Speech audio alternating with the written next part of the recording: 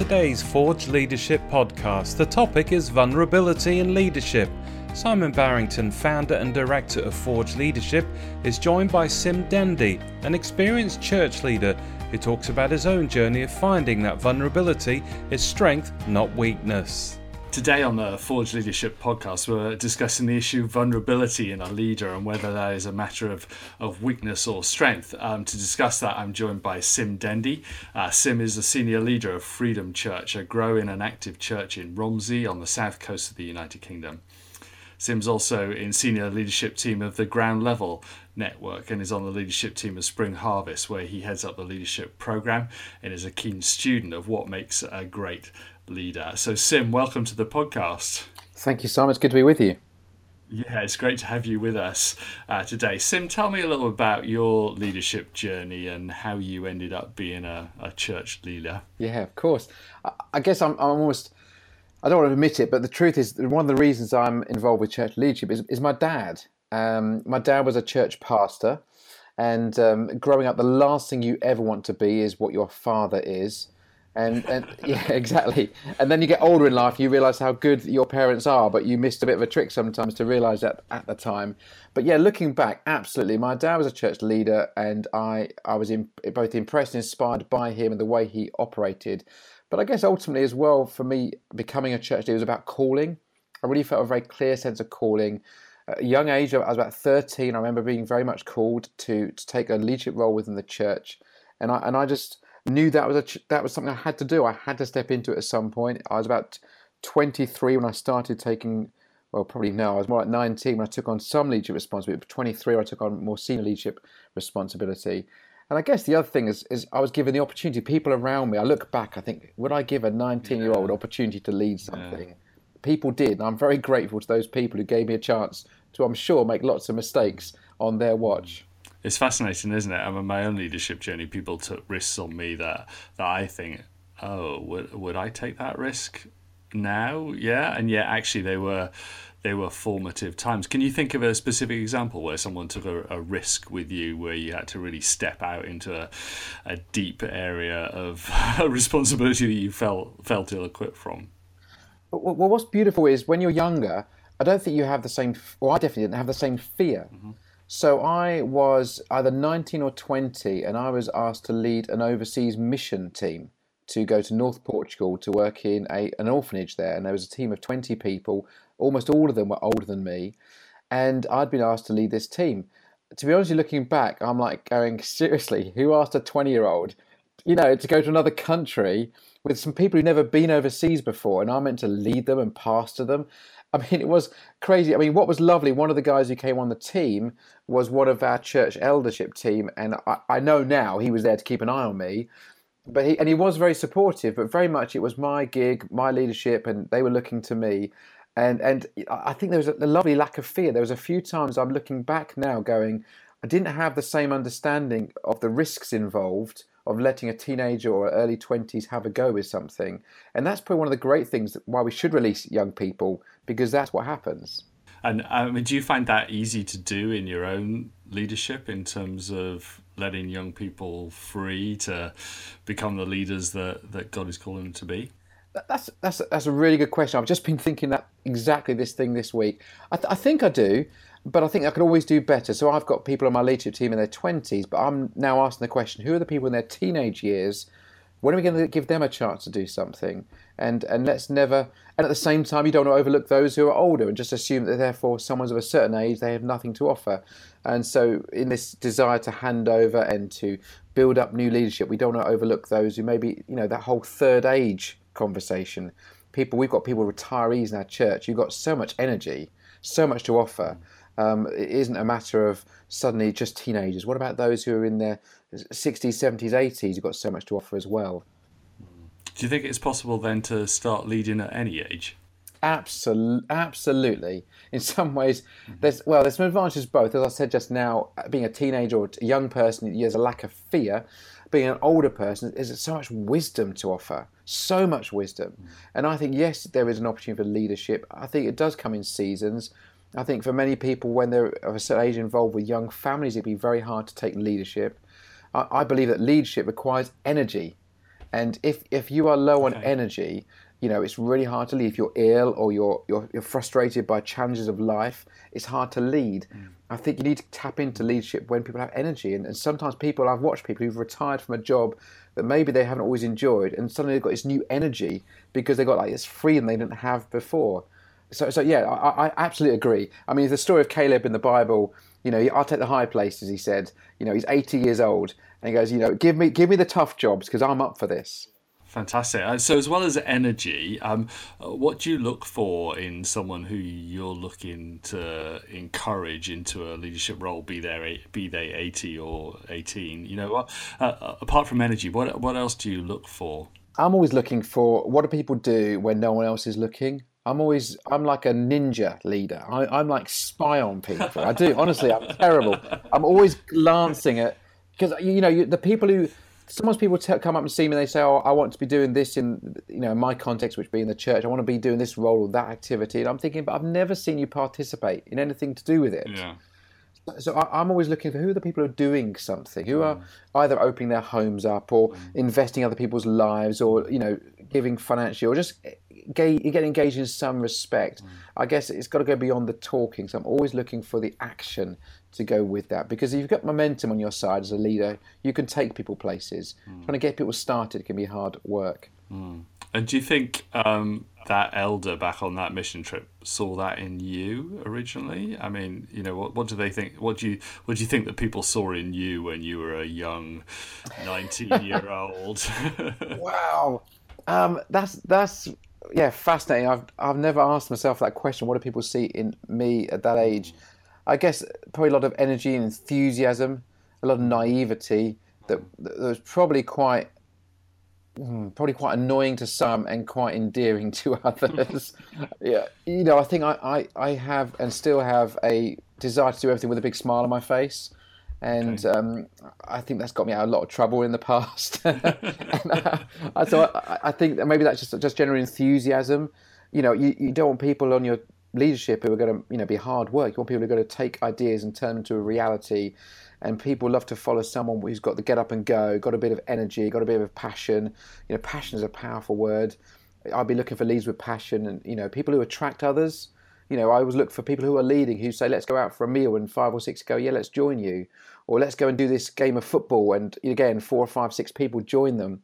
I'm looking for those people who are already leading. Maybe they don't even realize they're leaders, but they're already making, and maybe I was already leading at a young age, but I probably didn't see it for myself. One of the things I talk a lot about is the character of a leader.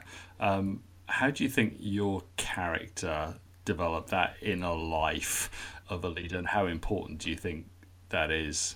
Well, I mean, character is essential. I mean, there's some great quotes. I think what's the one? The best 2 traits a leader can have is character and strategy. And if you can't have both, then make sure you've got character. And I think is that kind of character is absolutely essential. And I'm still developing my character. I'm still learning so much. I mean, if my wife was on this program, she would tell you how much she's still trying to train me in. But can I just say, developing character is a slow process. You do not get character overnight. You might have some character attributes that are really good, but to get a fully rounded human character takes a long time. I think, and every life experience helps shape that in you, or maybe knocks it out of you, depending upon your viewpoint. I mean, getting married, having to be less selfish and having to share things with other people, that creates character. Having children and having to take my part in their responsibility and leading my children well requires good character. Every experience, well, we don't learn, I've discovered this, we don't learn through experience, but we do learn through assessed experience. When we look back and take notes and, ask people to question what we've just done, we learn through those experiences. That's where character comes in. Taking those knockbacks when someone says, no, you can't do that, or no, you're not the best person to do that particular job, that's when character develops. We rarely develop character when someone says, you're amazing, you're brilliant, here, have this job, have this activity, have this responsibility. we very rarely learn in those good times. We definitely learn in those harder times. Yeah, Romans 5:4 says, doesn't it? Not only that, but we also rejoice in our sufferings, because we know that suffering produces perseverance, character, and character, hope. So there was something that the writer of the Romans there really understood, wasn't there, about actually it's only through the hard times, it's only through the suffering, it's only through the perseverance that character comes. But when that character comes, then there's great hope that a leader is able to bring as well. Have you experienced that in your own life? Yes, I mean, again, it repeats probably in James 1, which I always find quite helpful, where it talks about perseverance must finish its work, so we become pure and complete. And I guess for me, I'm in that persevering stage, where I'm always trying to improve my character, and it feels like I'm going 2 steps forward, 1 step back. But I kind of have to think to myself, I am overall, the net result is I am moving forwards. So I have to keep, when you're having a bad moment, think, oh, why did I say that? Why did I do that? I think actually I'm doing better today than I was doing. I'm not doing as well as I'd like to be doing, and that's okay. And probably the day I get to the point I think I've got it all sussed and my character is fully developed, I think that's a really dangerous place to be in. So I remember I had the privilege of meeting the Archbishop Justin Welby earlier this year, and he made this comment to me. It really resonates. He said, "I never want to stop learning as a leader." And I guess there's some of that. Somebody who's in charge of whatever it is, I think 70 million people in the Anglican Church, responsible for so many people and decisions that are being made, can say, I want to keep learning. I'm thinking, absolutely. The day I stop learning to shape my character is the day I don't want to be a leader anymore, because I'll be no use to those who are following. Now, when people think about learning, they think about maybe reading a book or going on a course or something formal like that. But I think you're talking about something different, aren't you? Absolutely. I do a lot of leadership training sessions, both in the world, in businesses, and in within the church. And I almost always finish off my sessions with the same kind of statement, which is, this is all helpful, all this stuff we've learned and all this stuff I've shown you on a PowerPoint screen or handouts I've given. But ultimately, leadership is all about doing. And we have to go out and lead. There has to be some outcome to our conversation. And the way we learn and get shaped both in our character and our activity and our skills is by doing, is by actually going, right, here's a project, here's an activity, here's a group of people. I'm going to lead them. I'm going to lead this project to fruition and to fulfillment. Sitting in a room or reading a book. I mean, reading books are, they say, leaders are readers. I think that's true, but I haven't met a leader yet who just reads and does nothing else. You have to put the book down at some point and go, right, let me, it's true, isn't it? Let me activate what I've just learned. If we're going to actually become something, we've got to actually put that into practice. Otherwise, it's just, we're wasting time sitting around reading books. And so it has to become a reality. And that's how we learn. We learn in the human world. We learn face to face. We learn as we look at people in the eyes when we've made a mistake and we have to apologize. That's when we learn.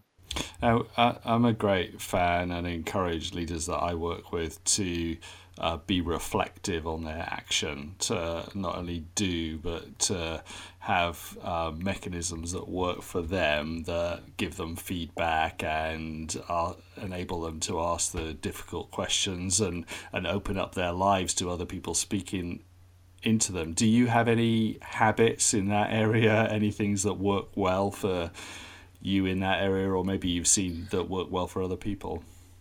Personally, I find a routine works for a season and I have to change it up. Otherwise, it becomes slightly meaningless if I'm not careful. I'm just the way I'm wired, that if I do routine for too long, it just becomes a bit meaner. So I have to make sure I'm creating healthy habits, but also habits that I can change every few months, that I can just make sure it stays fresh. So there will be different people who speak into my life for different seasons. And then I think, actually, I feel like I've kind of sucked them dry, and they probably look like they've had enough of me. And I go think, right, let me find someone else who brings and they will help me learn different things. And so, yeah, very much that iron sharpenings iron, as Proverbs tells us, is so important. So spending time with people is really important. And not just, I found that I've also learned as we talk about mentoring. I don't think that's always helpful, because therefore it assumes that there's a senior person and a junior person. I think in all the interactions I've had with both people who are maybe new to leadership and people who've been many, many more years experience than I think I always gain out of all those conversations. There's always something to learn from someone else. And I make it a bit of a challenge to myself whenever I meet a new person or spend time with somebody. What am I going to learn from them, gain from them, experience from them that I wouldn't have done otherwise? And so I make it a habit that I just try and get into people's lives, and I probably annoy people. And I do this thing where I see it or hear from a leader who's just a brilliant leader, brilliant communicator, or brilliant author or something, and I kind of hound them till they agree to have a coffee with me. I've done this for you, Simon, as well. As we have a coffee, go, please, can I just find out a bit more about who you are and how you operate? And so I'm always trying to look for ways of doing that. And then regarding the reflection piece, I am my own worst critic. The typical thing would be I've done a session, a training session, teaching session, or spoken. Again, in my context, church, I'd preach. And before anyone said anything, I've already created in my head, even while I'm speaking, things I wish I hadn't said, things didn't come over so well. And sometimes that has to be balanced with other people's inputs, because if it's just left to me listening to my own podcast, I would never let myself preach again, because I'll never match up to my own bar of expectation. And so I need other people who can say to me, there were some things that weren't great, but actually there was lots of things that were really good. Otherwise, you can always end up just living life frustrated as a leader. You can always, because leadership's all about changing things and making things better and improving things. And if you're not careful, you just live life frustrated because nothing's ever good enough. Every event, every activity, every conversation, every meeting is never quite what you hope to achieve. And my concern sometimes for younger leaders especially is don't live life frustrated. You become naggy and annoying, which I feel like I'm sounding a bit naggy now. Don't get frustrated. It's really frustrating. But that replay button in our head can be the worst thing, can't it? It can torment leaders, and I know I've had that myself. I've been away preaching somewhere, I've got a 3-hour drive home, and I'm just replaying the whole thing in my head, thinking, what made me think that was okay to say that? And so you get around that by inviting other people to speak into your life. Is that right? Inviting comments, inviting other people to help shape you. Yeah, and I also, for me, Scripture is really important as well. We're talking, in Ephesians 6 about the shield of faith, and to build up faith, you need to get into the Word of God, and I often, what I will do is I'll speak to myself in a mirror. If I'm driving, I wouldn't do that, but I would just refer to myself, and I'll say things that I just know are true. He that is in us is greater than he that is in the world. And when I hear those replay buttons, often are historical events that have become things that kind of just tap you on the shoulder. Say, remember that time you made that mistake, or you did that, or you said that foolish thing. And you keep replaying those little stories, and we have to go, actually, there's a different story that I'm choosing to believe. I did say something I shouldn't have said. I did make a mistake. But I'm choosing to believe in a God who loves me regardless of what I've done or not done. And I also believe that God can, help delete and edit the things I shouldn't have said from people's minds if it wasn't of use to them. And so I speak to myself, I build my faith up when I hear those little nagging voices. And I just pray that God will take my words. And I guess over the years, the thing that's fascinated me most is I will spend hours preparing a message, and I'll preach my heart out, and I try and give my all every time I speak. But often the thing that will resonate with certain people, they'll come up and they'll say to me, or they'll email me sometimes months later on, the thing that will resonate will be something I've never prepared, I hadn't planned, it'll be an off-the-cuff mark, that just the words, the language, the statements, something I said that just hit them home. And I'm so grateful to God that he can take my poor effort and make it really valuable to those listening. Now, one of the things you and I have talked about over coffee when we've met is just the whole role that vulnerability plays in the life of a leader. Tell me about that and your own journey with building teams and building environments in which other people will flourish, and how you handle your own vulnerability in that context. Yeah, I think for me, vulnerability has been more of a recent conversation. I'm 43 years old, and we talked about when I was a leader much younger. I think with younger leaders, you get a wonderful confidence, which is inspiring.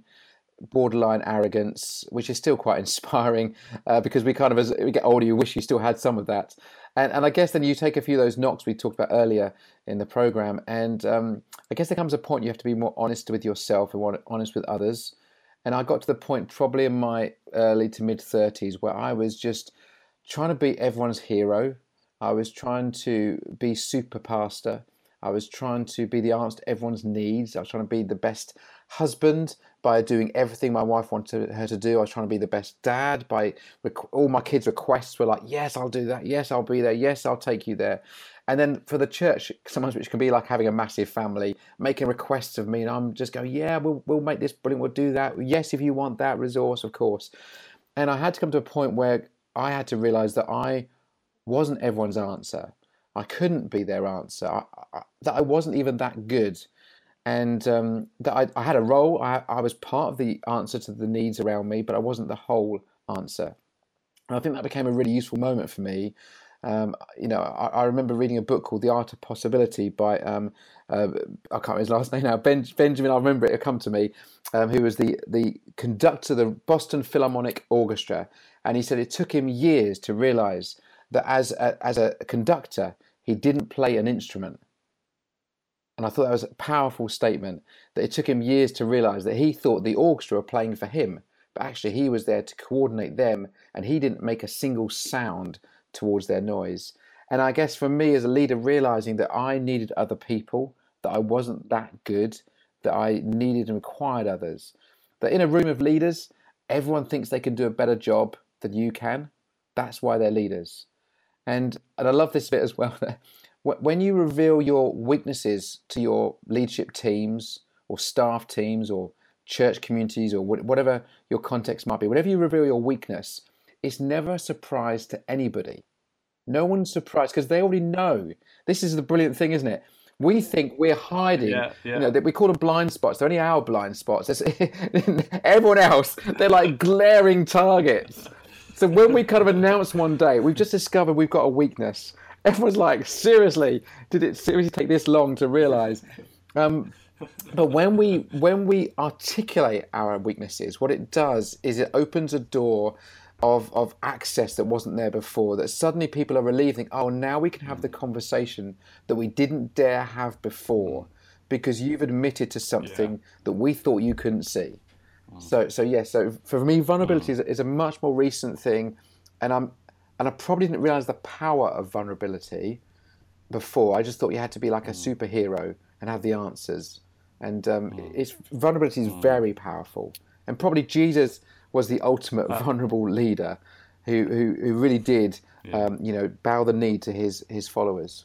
Well, one of my favourite authors at the moment is Brené Brown, and I know you and I have talked about her research into vulnerability, where she talks about vulnerability not being weakness, but actually you need daring and you need courage to be vulnerable, and actually it's what stops the level of connection that God actually wants for us with other people, is when we pretend that other people can't see our blind spots and we pretend to be someone else that we're not. What do you see happening in the people around you as you become more vulnerable? And how do the dynamics change, and what positive results have you seen from Absolutely. To be honest, I've had this backfire sometimes as well. It doesn't always work. I've discovered that there are, I mean, I think I'll say this, but there are those who are more your classic followers. They're just looking for direction, advice, vision. And when you are honest with maybe a large crowd of people in that way, they could be a little bit shocked sometimes, and actually a bit disappointed. I want my leader perfect. I want them, to be superhuman, like we've just talked about. I don't really want to know about their flaws. And I think, even like we see in politics, when the prime ministers or presidents, and we see their flaws, people are a little bit like disconcerted. They want their leaders to be someone who can go somewhere they want to go. And so I've almost had a bit of a backfire there, where people are a little bit, I don't know, not too keen on me being too vulnerable. But in leadership teams or with staff members or people you are working alongside, I think when you are vulnerable, It connects hearts like never before. It galvanizes. It's like, we're not to have to be a sort of a slobbery mess. I don't think people want you breaking down on them, but just to say, this is my challenge. This is something I'm having to deal with. This is something I'm working on, and just to be hands open rather than kind of fists up looking for the fight, and going, actually, when we do that, it opens up a communication like never before. Because what I find is in these conversations is when you go first, the leader, and it's always important. If you're the senior leader, you have to go first in this stuff. When you do it, other people will follow. They will. On your leadership team, they will say, you know what, if you're saying that, can I just say I found this a bit of a challenge, or I found this. And it may be a little bit disconcerting to find out your team are full of weaknesses, but it is the reality. And it builds a stronger team. And it means you can really focus your energies on what really counts, rather than wasting your energy on having conversations, trying to discover what other people's weaknesses might be. They'll start to reveal them to you because you revealed them to them first. Yeah, and certainly I've found in my experience both of applying this, but also in working with other people who are in positions of leadership as well, that actually, as you're vulnerable, then an environment of trust actually is created with the team around you. And as people feel that they're trusted and that there is trust, then greater levels of creativity come out. People are willing to take bigger risks because they know that actually if they fail, they're going to be picked up and supported rather than kicked and blamed. And well, vulnerability is like a long word for saying help me.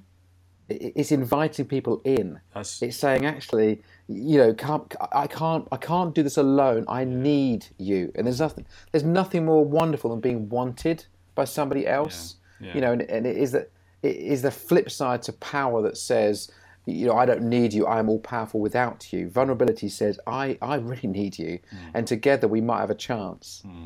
So if people listening want to find out more information about being vulnerable, where should they look? What should they search for online? You got any great resources around? Well, you mentioned Brené Brown. I think she's probably become almost the sort of spokesperson for some of this conversation. I mean, her stuff around her book, The Power of Vulnerability, is probably the go-to book on this subject. She's also, if you don't like reading, she's done a 20-minute TED Talk on the same topic. So definitely recommend. And the thing with Brené Brown is, it's not just a conversation. She's researched this to a great level, and her outcomes are fascinating. And so it's not just you're getting someone with a thought for the day. This is someone who's really thought it through. Probably someone else I found really helpful, Craig Groeschel. He leads a massive church in Oklahoma, Life Church, great church. And he's written a book called Confessions of a Pastor, which is a wonderful book about some reality. Here's somebody who leads a very well thought of church, looks amazing from afar, and he tells you some very honest stories about how he gets through life and the things he's done. Very vulnerable, very real. And it is just, very inspiring to those of us who lead normal-sized churches. Sim, that's been a fascinating conversation, and we could go on speaking all day on this issue of vulnerability, I think. But thank you so much for sharing your heart with us. Thank you for telling us about some of your experience, and thanks for taking the time to come on the podcast today. Sim Dendy, thanks so much. Thank you, Simon. Thanks for listening to the Forge Leadership Podcast. There's a new episode every week, so don't forget to subscribe on the Forge Leadership website at forge-leadership.com.